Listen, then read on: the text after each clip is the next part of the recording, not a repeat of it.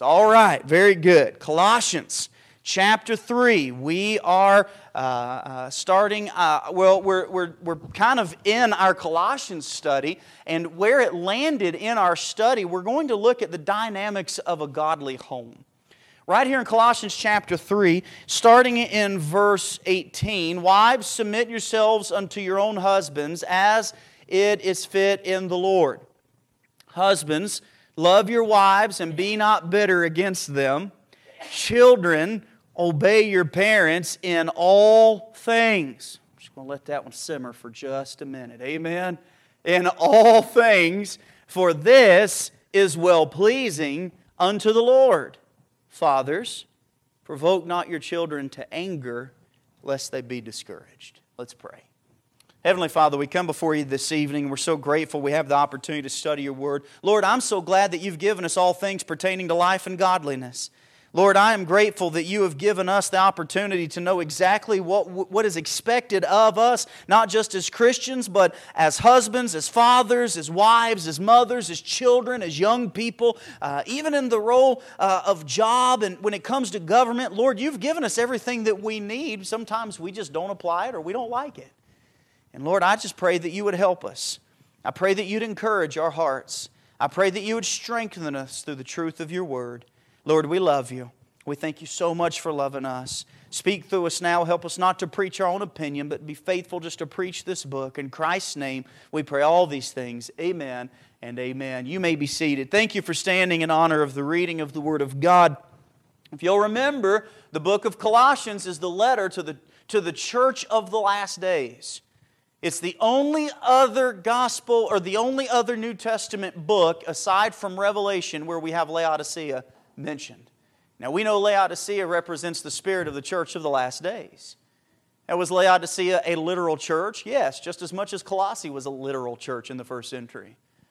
But it's interesting how when you study the 7 churches of Revelation, you can see the spirit of those churches, the attitude of those churches throughout church history. And you can even see the attitude of some of those churches in churches today. But we are certainly in the day of Laodicea. And in this book, in this epistle, we have instruction on the home. Let's start in verse 17. Because I want us to remember, let the verse 16, the words of Christ dwell in you richly. Verse 17, and whatsoever ye do in word or deed, do all in the name of who? Lord Jesus. Giving thanks to God and the Father by Him. Now, these are not standalone statements. These all fit together within the context. Remember, Colossians chapter 3 tells us how we're supposed to be living if we are focused in the right direction.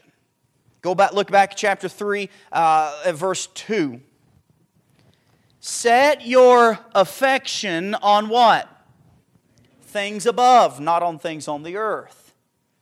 Mortify, verse 5, therefore your members which are upon the earth. And he goes on to give a list of different things that are the examples or at least the characteristics of the children of disobedience. Look at verse 8. But now ye also put off all these. And he tells us some of the characteristics we're to put off. Then he tells us, verse 10, and have put on the new man, which is renewed in knowledge after the image of Him that created him, where there's neither Greek nor Jew, circumcision nor uncircumcision, barbarian, Scythian, bond nor free, but Christ is all and in all. And then we have the command again, put on therefore as the elect of God. And then we have the list of, so you see the context of where these verses fall is how we're to live or how we will live if our affection is on things above. Verse 18. Wives, submit yourselves unto your own husbands as it is fit in the Lord. Now, last week was Mother's Day. We dealt with moms and we dealt with what to teach the younger women. But where we're at in the context, we need to hit it again because that's where we're at. Amen? So in order for us to have a godly home, the first thing we need to recognize is the area of submission. The area of submission. What does it mean to submit? What does the word mean to submit? The biblical role of the wife in marriage is to submit to her husband, right? Amen. It's okay to say amen. Don't get me sidetracked now. Amen. The biblical role of the wife is to submit. But what does that mean? What does it mean to submit? A couple of things I want us to notice when we look at this passage. We already looked at Titus chapter 3 last Sunday, but let's just go back there. We're going to see the same wording, very similar wording. Titus chapter 2, Titus chapter 2.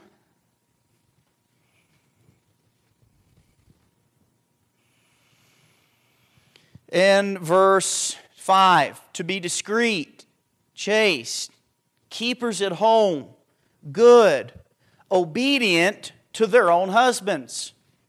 Now, is submission obedience? No. They're two different things. Obedience is a form of submission, right? It is the natural, it is the action that is the natural response to submission. But what is submission? Let's look at 2 Samuel 22. 2 Samuel 22.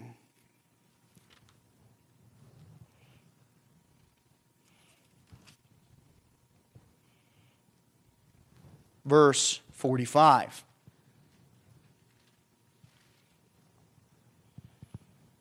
So we already know that submission and obedience are tied together, but I want us to look at this first mention.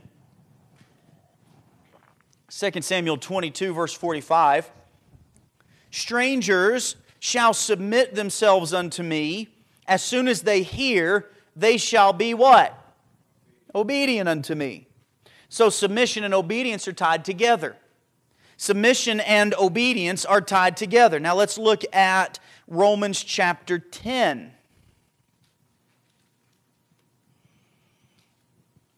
Romans chapter 10.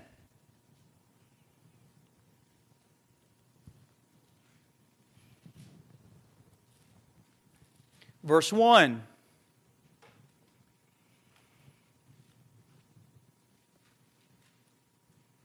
Brethren, my heart's desire and prayer to God for Israel is that they might be saved. For I bear them record that they have a zeal of God, but not according to knowledge. For they, being ignorant of God's righteousness and going about to establish their own righteousness, so you see the compare and contrast. You have God's righteousness and Israel's trying to establish their own righteousness, absent from God. What does it say? Verse 3, have not submitted themselves unto the righteousness of God. Now, does that mean obedience? No. We see a picture, and if we were to continue this, which we're not going to do all the references this evening, but I encourage you to study this out. The word submission is to yield. It is a yielding to the authority of someone else. That's what submission is. That's why you see submission and obedience so tied together in the Scripture, because if you submit to the authority of someone else, you will be obedient, recognizing that authority. Here are two objections to submission. This is what sometimes people will say. If I submit, as the wife, if I submit, I will lose my self-worth. If I submit, I will lose self-worth. Now, that's just simply not true. I'm going to show you how that's not true by looking at the example in John chapter 14. John chapter 14.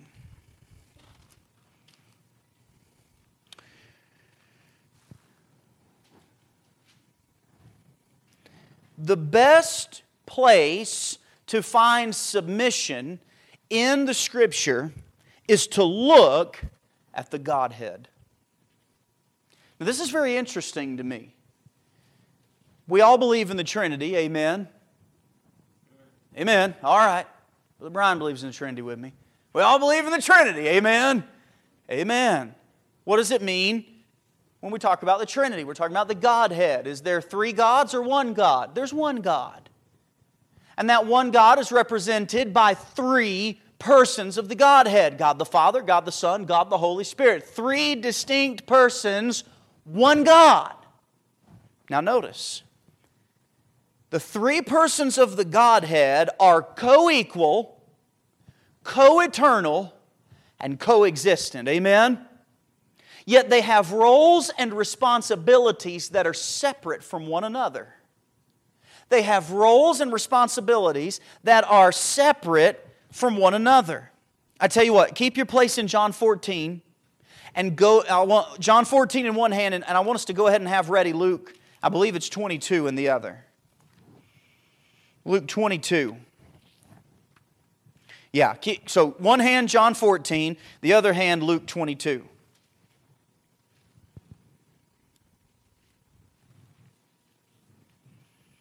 Yielding to the authority of another.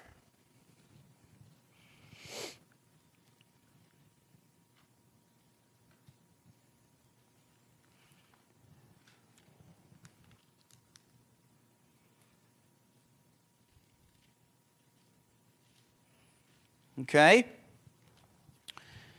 Luke 22. Go down to verse 39. Let's jump down to verse 39. Let's jump ahead a little bit.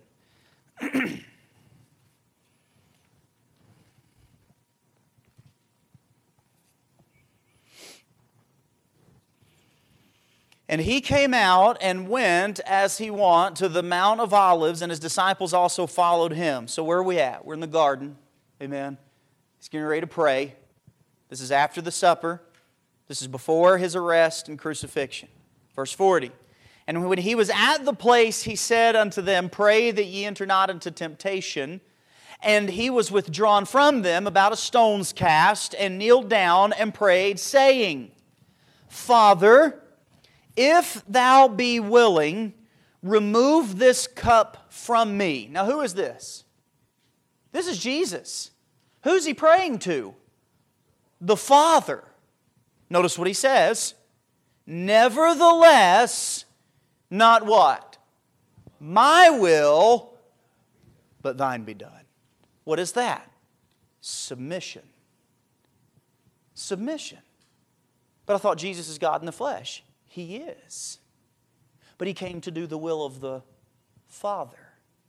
So we have Jesus submitting, yielding Himself to the authority of the Godhead. Why? Well, ultimately it gives us a wonderful picture, doesn't it? A great example. All right, now John. I said 14, I meant 16. I apologize. John 16.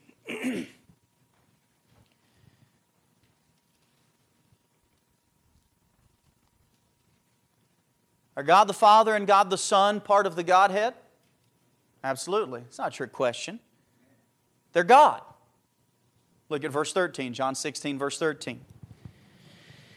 Howbeit, when He who? The Spirit of truth. So now we know we're talking about the Holy Spirit. When He, the Spirit of truth, is come, He will guide you into all truth, for He shall not speak of Himself, but whatsoever He shall hear, that shall He speak, and He will show you things to come. Verse 14, He shall glorify who? Me. That's Jesus. So now we have the role of the Holy Spirit. And who does the Holy Spirit submit under? In our example, in our picture of the Godhead, the Holy Spirit submits, He yields to the authority of the Son. The Son yields to the authority of God. Now let me ask you a question. In any of those yieldings, did God the Son or God the Holy Spirit lose some type of self-worth? No. They're still all three part of the Godhead, co-equal, co-existing, co-eternal. The roles are clearly seen in the divine act of creation. God the Father ordained, God the Son spoke, and God the Holy Spirit executed. The choice of the Son to submit to the Father, as well as the choice of the Holy Spirit to submit to the Father and to the Son, in no way diminishes any of the three. They are still, all three, God. And yet we see submission. You see, when we take a step back and remove the world's arguments in this whole, well, ain't nobody going to tell me what to do. Well, that's not a problem with submission. That's a problem with rebellion and pride. And as we teach our children at home, what is rebellion? It's Satan worship. Have you ever thought of that? When you rebel against the authority that God has placed over you, rebellion is as the sin of what? I didn't hear it. What? What's witchcraft? Satan worship. When we rebel the authority, instead of submitting to the role that God has given us. All right? Here's another argument. I told you there were two. If I submit, I will lose my dignity. By submitting, I lose my dignity. That's another argument. Just as God is the head of Christ and Christ is the head of man, so the man is the head of the woman. Look at 1 Corinthians chapter 11. 1 Corinthians chapter 11.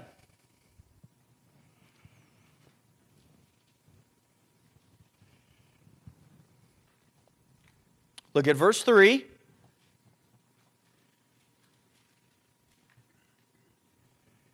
But I would have you know that the head of every man is who? Christ. Does the man lose dignity because he is submitted to Christ? Then why would it be any different for the woman to submit? Let's keep reading. And the head of the who? Woman is the what? Or I guess is the who. Amen? Now if that makes you angry, you're not mad at me. Because all we did was read the verse. Now let's finish it. And the head of Christ is who? God. There's the submission. Christ submitted to God. God is the head of all things. Amen? And then under Him is Christ, even though they're co-equal, co-eternal, co-existing. And then under Christ, Christ is the head of the man, and the man is the head of the woman. Does any of that say in any of those positions one is less than the other, or is less worthy, or should be less dignified because they have someone they answer to? No. It's just recognizing the godly authority. The husband does not lose dignity by being in subjection to Christ. The wife does not lose dignity by being in subjection to her husband, just as the husband finds security in the submission to his head. Who is the head of the man? Christ. And when we recognize that my authority in my home is Jesus Christ, you know what happens? I find security in that. He's in charge of me. Did you know there's someone out there who's in charge of you? Well, this is my house. Is it? I built it. I don't care if you cut the logs. Who gave you that home? Right? My daddy built this house. Who gave your daddy the ability to build that house? Right? Nothing in this life is yours. It's all God's. And you belong to Him, men. And so do you, ladies. And when we recognize that, it becomes easier to submit to the authority. It becomes easier to submit, to yield to the proper structure of security. The husband finds security and meaning by submitting to his head, which is Christ, and the wife will find security and meaning by submitting to her head, which is her husband. Colossians chapter 3. So in order to have a godly home, there must be submission. You say, why are you picking on the wives first? Well, it's the order of the verses. Amen? It's just the order of the verses. It starts in verse 18. Wives, submit yourselves unto your own husbands. And then that last phrase, as it is what? fit in the Lord. You want to know why we have so many homes that are falling apart? Because we don't understand the dynamics of a godly home. You have a society that tells you that the man is a bumbling buffoon and that the woman is the only one who can make things right. The mentality of the fact that you want to go in and I love this man, he's a hard worker and he's handsome and he's good to me, but yet I want to change some things about him should be so far from your mind that it should seem as sinful as lying. You don't need to change him. If he's not who you want to be, don't marry him. Amen? Amen, amen, and amen. Young ladies, don't look for someone that might meet some type of checklist, but there's some things that are off, and so you want to change him. If he ain't faithful to church, drop him. He ain't worth your time. If he ain't faithful to this book, get rid of him. He ain't worth your time. Amen, amen, and amen. You want to know what makes it easy to submit and to yield? When you have a husband that recognizes his authority and submits to Christ. Submission. We're not just talking about the submission of the wife here, amen. I hope you noticed that 1 Corinthians chapter 11, men, we have an authority. You will give an answer to God. Hey, dad, husband, right here, right here. You will answer to God for your home. You will answer to God for your faithfulness to church, to His Word, to prayer, to tithe, to all that. You will answer to God. And there'll be no excuses. But there's no condemnation. Yeah, your sin won't be held against you, but you've got a work to do, and your work as a husband and father is to lead your home and to provide security that is spiritual for the bride that God gave you. And if you're failing in that, you're not a man who's submitting to Christ. You're weak. Amen. Submission. Verse 19. Husbands, love your wives. Now this is where sometimes sometimes the ladies will get mad. Well, I'm told to submit, but he's just told to love me. Because we have a watered down view of what love is, don't we? We've allowed society. We talked about this in teen class this morning. We're going over the grace gift of mercy. And someone who has the gift of mercy, they love to love people. And we don't know what that means, biblical love, because we tried to define love the way the world defines love, but yet the Bible defines love as a sacrificing of self for someone else. When you say, I love that person, what you're saying is they mean more to me than my own life. That's what love is. Greater love hath no man than this, that a man what? Lay down his life for his friends. I was telling the teens, there was an old, I thought it was a commercial, but it could have just been something that I thought it was a commercial when I was in middle school. And then, the guy'd be like, boy, I love this car. And then there'd be that little boy who'd come up, if you love it so much, why don't you marry it? Anybody remember that besides me? No? Maybe I made it up. Maybe that was something we did in high school and middle school. I don't know. Because that's what we think love is. Oh, love is just marriage and love and marriage, and then, it's just kind of part of it, and eventually it fades away, and you got to try to stoke the flame. Did you know that's not the dynamics of a godly home? Love.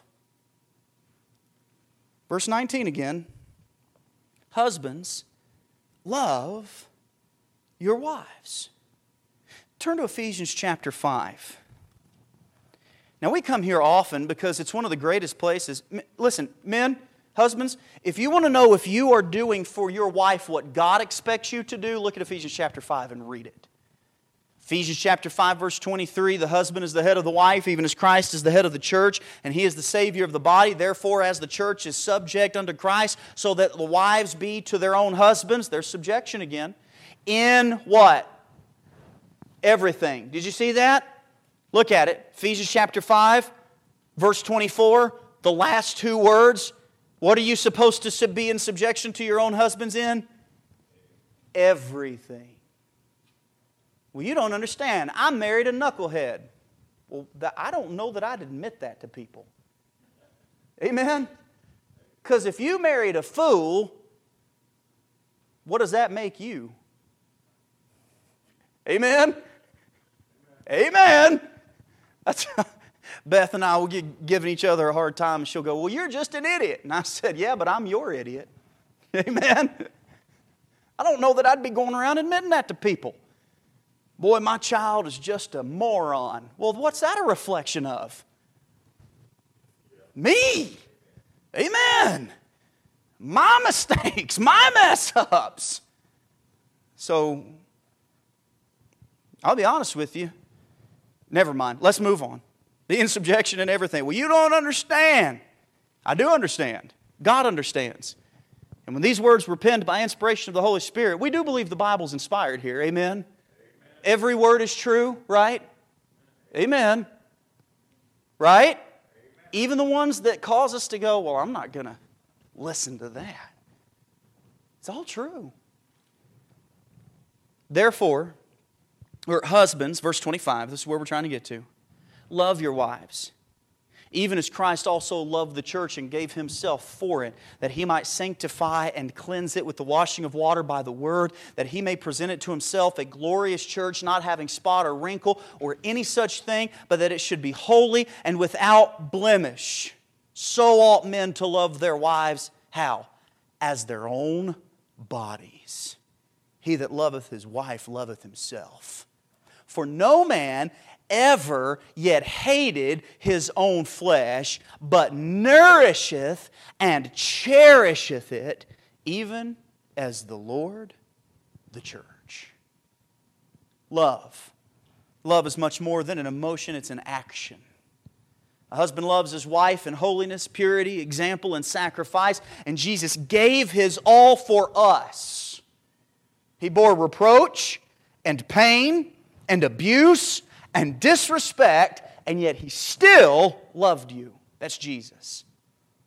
That's the example of love, and that's how you're supposed to love your wife. I'm going to say that again. In reproach, in pain, in abuse, in disrespect, God still loves you. And that's how you're supposed to love your wife. Husbands are to give their all for their wives, regardless of perceived slights. Well, she doesn't listen to me. And again, I don't know that I'd go around admitting that in public. Amen? I remember hearing a story about one of those old talk shows, those midday talk shows when you're in school. And you remember the Sally, Jesse, Raphael style stuff. And apparently some little man came out and sat down, and he's all bruised up. And he said, my wife beats me. And I remember hearing the preacher that was telling that story about watching that in the car. They're just sitting around with a bunch of preachers. He said, my immediate thought was, if my wife was beating up on me, I wouldn't tell nobody. Amen? I ain't calling the cops. I ain't calling my buddies. I ain't calling nobody. Where'd you get that black eye? Boy, you should see that big old fella I met in the street. He tried to cross my wife and I stood up in front of her. Little does everyone know, she took a baseball bat to the side of your head. Amen? I ain't telling nobody. So I wouldn't be admitting, well, my wife disrespects me all the time. She don't listen to me. She's so unsubmissive. Do you know what love does? Do you know what love does? What Jesus did. He still set aside His desire, His way, His glory to love you in the midst of disrespect, in the midst of reproach and pain. Now I want us to notice something. The Bible doesn't say love her if she deserves it. When we consider Christ's deity, the fact that He is God and His love for the church, we begin to understand the magnitude of the responsibility of love that we as husbands should have for our wives. We are to love our wives like Christ loves the church. Now I want us to notice verse 29. There's two words that stand out that go with this love. No man ever yet hated his own flesh, but what? Nourisheth. What is that? Well, that's to feed it, to care for it, right?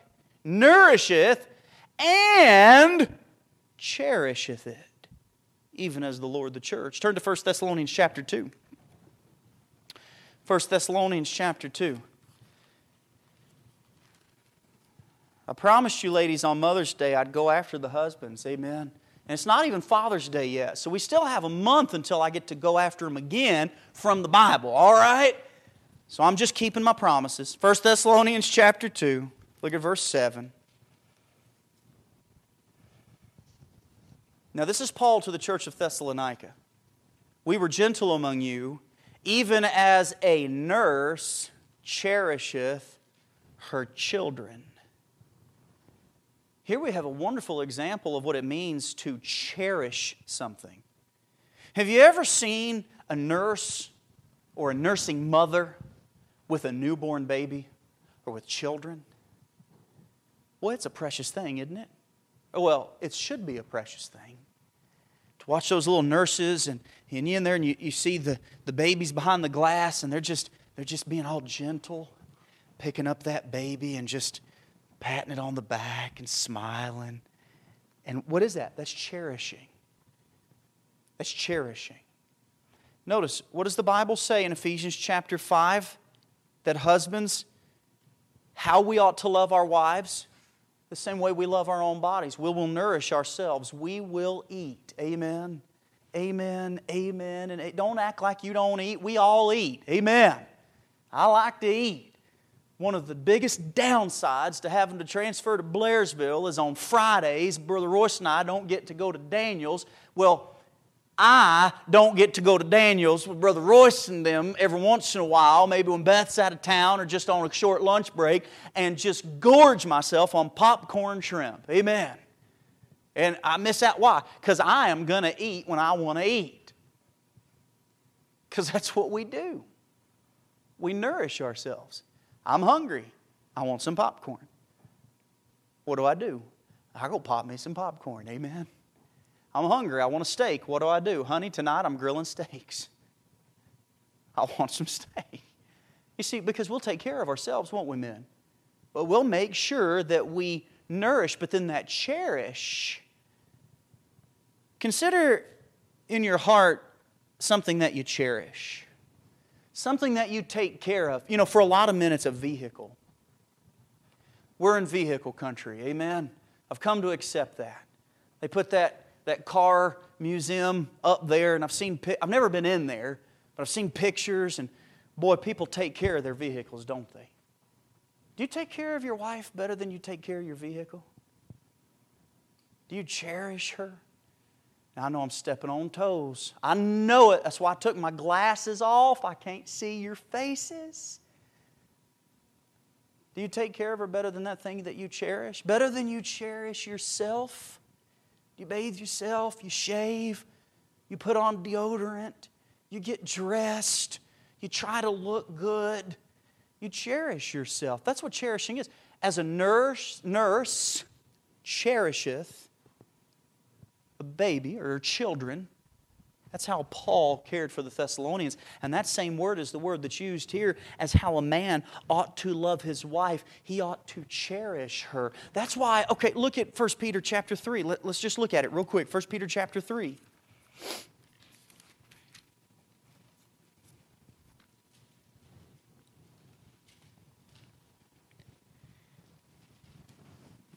Verse 7. 1 Peter chapter 3, verse 7. Likewise, ye husbands, dwell with them according to knowledge, giving honor unto the wife as unto the weaker vessel, as being heirs, how? Together. That doesn't sound like someone's better than the other. Right? You're heirs together, notice, of the grace of life. For what purpose?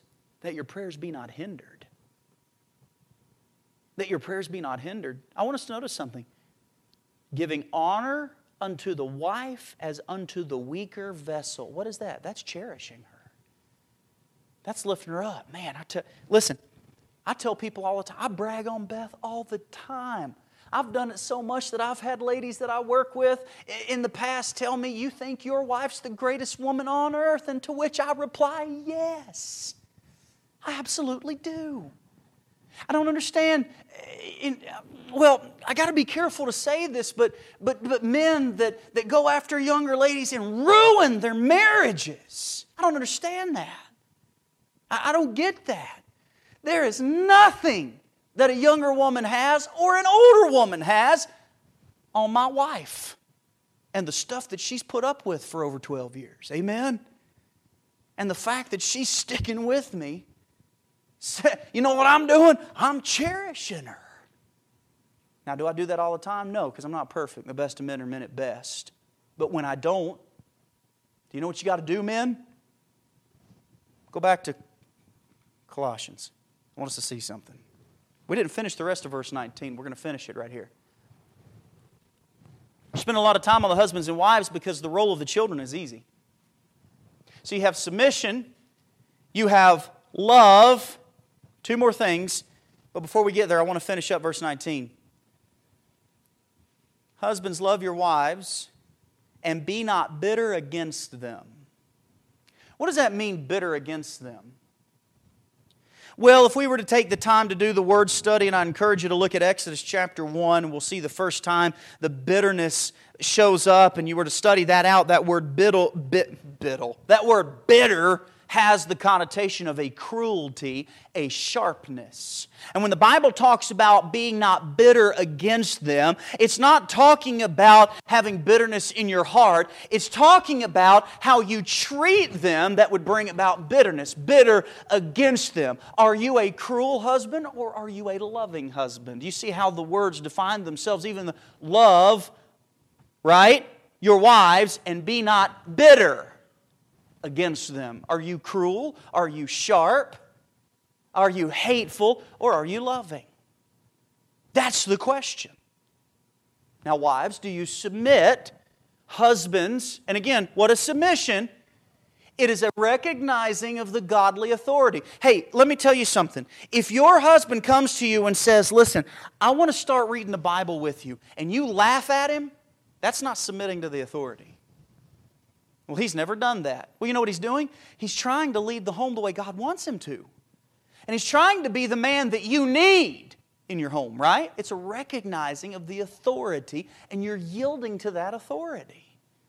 And then in love, what is the love? The love is being nourishing and cherishing and not bitter, cruel, sharp toward your wife. And then verse 20, children, obey your parents. In what? All things. Now, before we move on to the children, I want to ask you a question. Children, obey your parents in what? All things. Do we believe that, okay, because of this verse, children ought to be obedient unto their parents in everything, right? In all of the things. All right, back to Ephesians chapter 5. There's a reason we emphasized this a minute ago.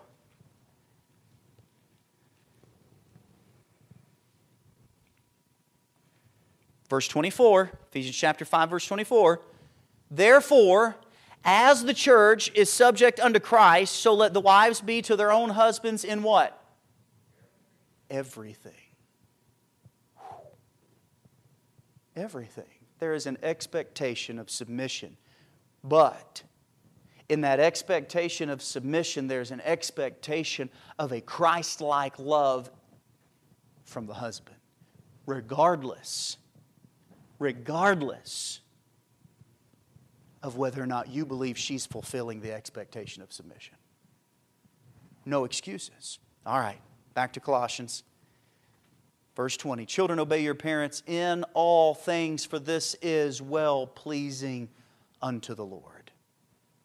Wives, the Bible says that you submit yourselves unto your own husbands as it is fit in the Lord. That's acceptable. That's worthwhile. It's worthy. Children, you obey your parents in all things, for this is well-pleasing unto the Lord. We've been trying to teach our children. We've always said that you obey, that delayed obedience is disobedience. Now we're trying to tailor that as they get older to immediate obedience in the right spirit. Immediate obedience in the right spirit. Children ought to obey their parents. Amen? And at what point are you no longer children? When you can take care of yourself. That's the biblical example. So if you're 30 years old, and we don't have anyone like this here that I know of right now, right? Okay. If you're 30 years old and you're still living with mom and dad and they pay the mortgage and they buy the groceries and you are still a child. So whatever mom and dad say, do it. Amen. Well, but I could join the military. Well, what's stopping you then? You think mom and dad are bad? Amen. Go to boot camp. Join the military. Well, now, I'm being a little facetious in that statement, but it's still true. You don't get to disrespect your parents when you're a child. And that way, when you're older, you're still not going to disrespect your parents. What's going to happen? You're going to honor them. Right? You're going to honor them. Proverbs 22. Quickly. Proverbs 22. In verse number 6.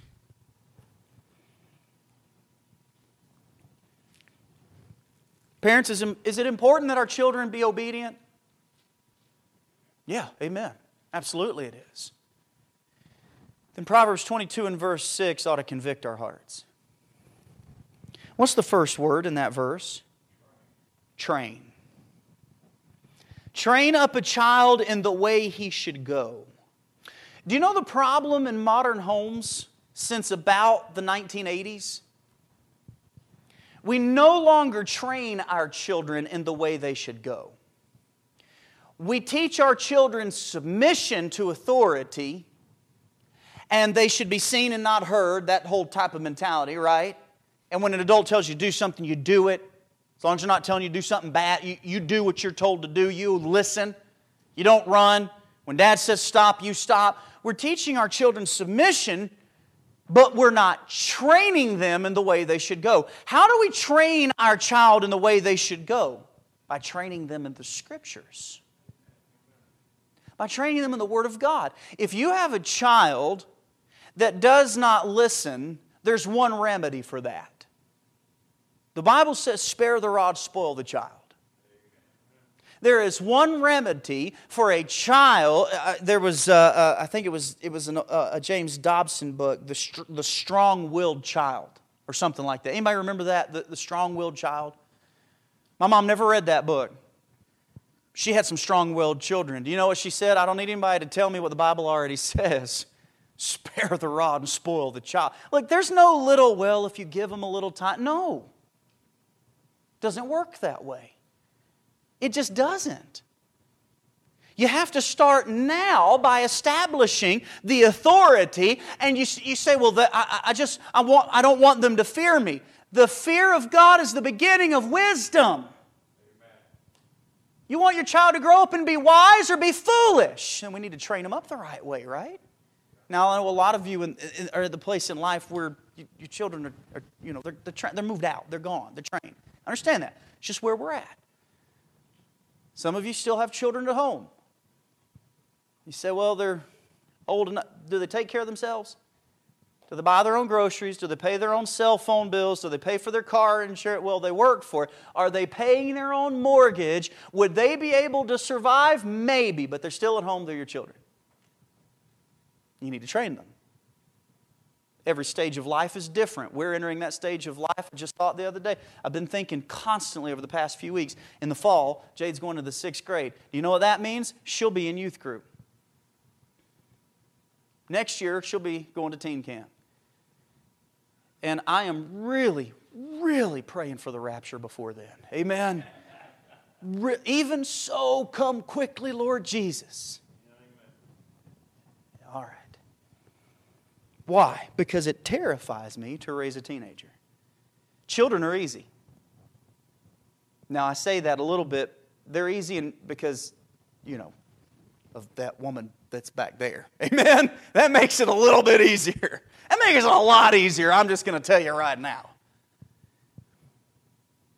But to take and to transform a little girl and to mold her into a godly woman keeps me up at night. You know why? Because it's a weighty responsibility. And can I go ahead and just share something with you? Most men in today's society, you want to know why our women don't like the thought of submission? Because we've allowed them to bear out the witness that we're buffoons and we just live up to the low bar.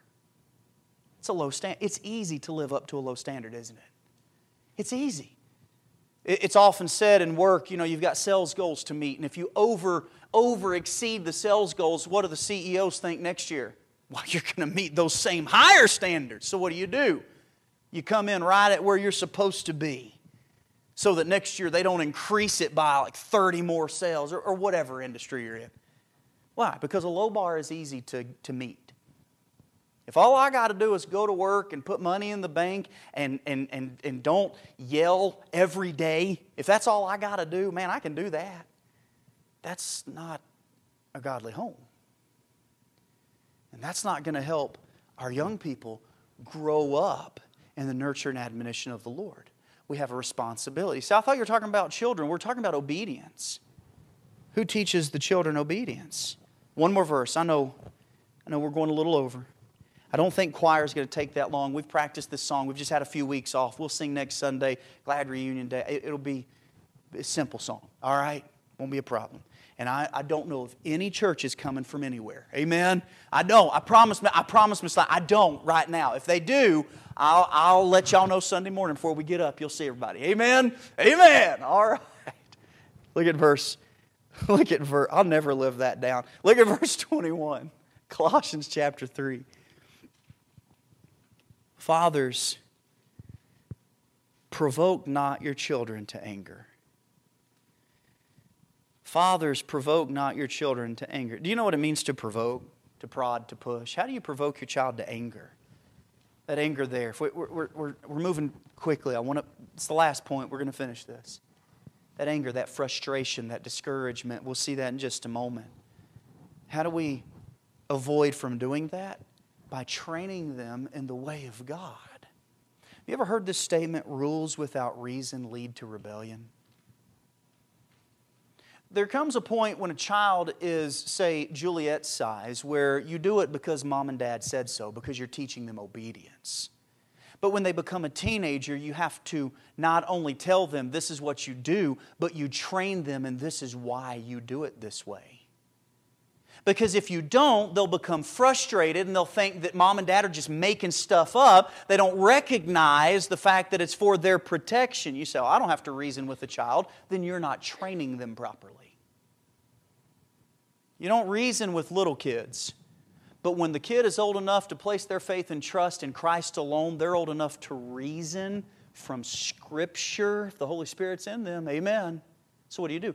You train them.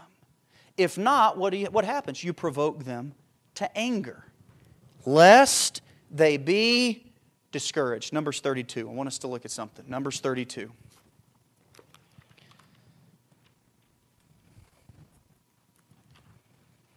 Numbers 32.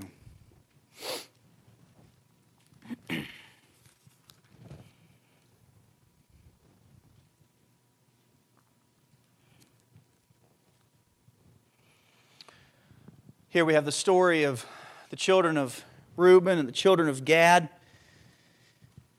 Look at verse 1. Now the children of Reuben and the children of Gad had a very great multitude of cattle, and when they saw the land of Jazer and the land of the Gilead, that, behold, the place was a place for cattle. The children of Gad and the children of Reuben came and spake unto Moses and to Eleazar the priest and unto the princes of the congregation, saying, Adaroth and Dibon and Jazer and Nimrah and Heshbon and Elilah and Shebam and Nebo and Beon, even the country which the Lord smote before the congregation of Israel is a land for cattle, and thy servants have cattle. Wherefore, said they, if we have found grace in thy sight, let this land be given unto thy servants for a possession, and bring us not over Jordan.